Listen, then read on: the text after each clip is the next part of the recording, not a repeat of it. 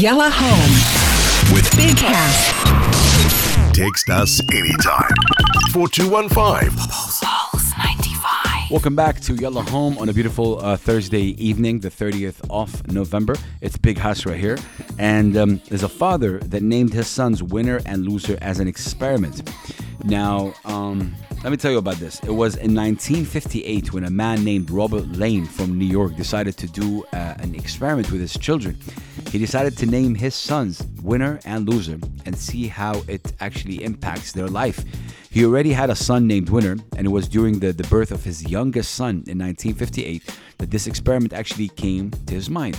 Right after the birth of his youngest son in 1958, he decided to name him Loser.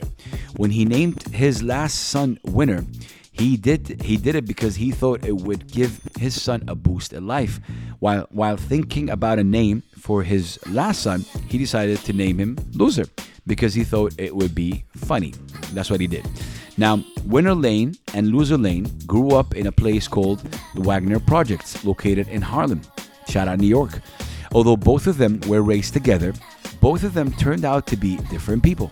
One of them grew up to be brilliant in academics and talented in sports. The other grew up to be a criminal. Ironically, the boy who grew up to excel in his life was Loser.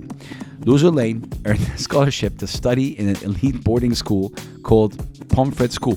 He later got admission to a college and got a job as a detective in the NYPD, earning him a six-figure salary. He is actually nicknamed Lou by his detective colleagues. Winner Lane, on the other hand, lived a life full of criminal activities. His first arrest was in September 1977 for aggravated assault. Throughout his lifetime, he had a record of over 30 arrests for various crimes, including trespassing, theft, resisting arrest. The brothers were actually last interviewed in 2002 when they informed that they rarely see each other anymore. Wow. I mean, winner and loser. The father who named Winner and Loser, the boy who was named Winner ended up to be a criminal, and the boy who was named Loser ended up to be a detective. Look, you guys, what does it tell you? It tells you al-maktub maktub, which means, like literally, what's written is written. Yani, whatever God already decided is already going to happen, no matter what you say or do or name or not name. I don't think it's a funny experiment. I just think it's something that we can learn from. The father wanted to see, like, oh, if I call somebody winner, then he's going to be a winner in his life. If I call somebody a loser, then it's going to impact his life. Well, guess what? God wanted to teach us as well that it doesn't matter. El maktub maktub.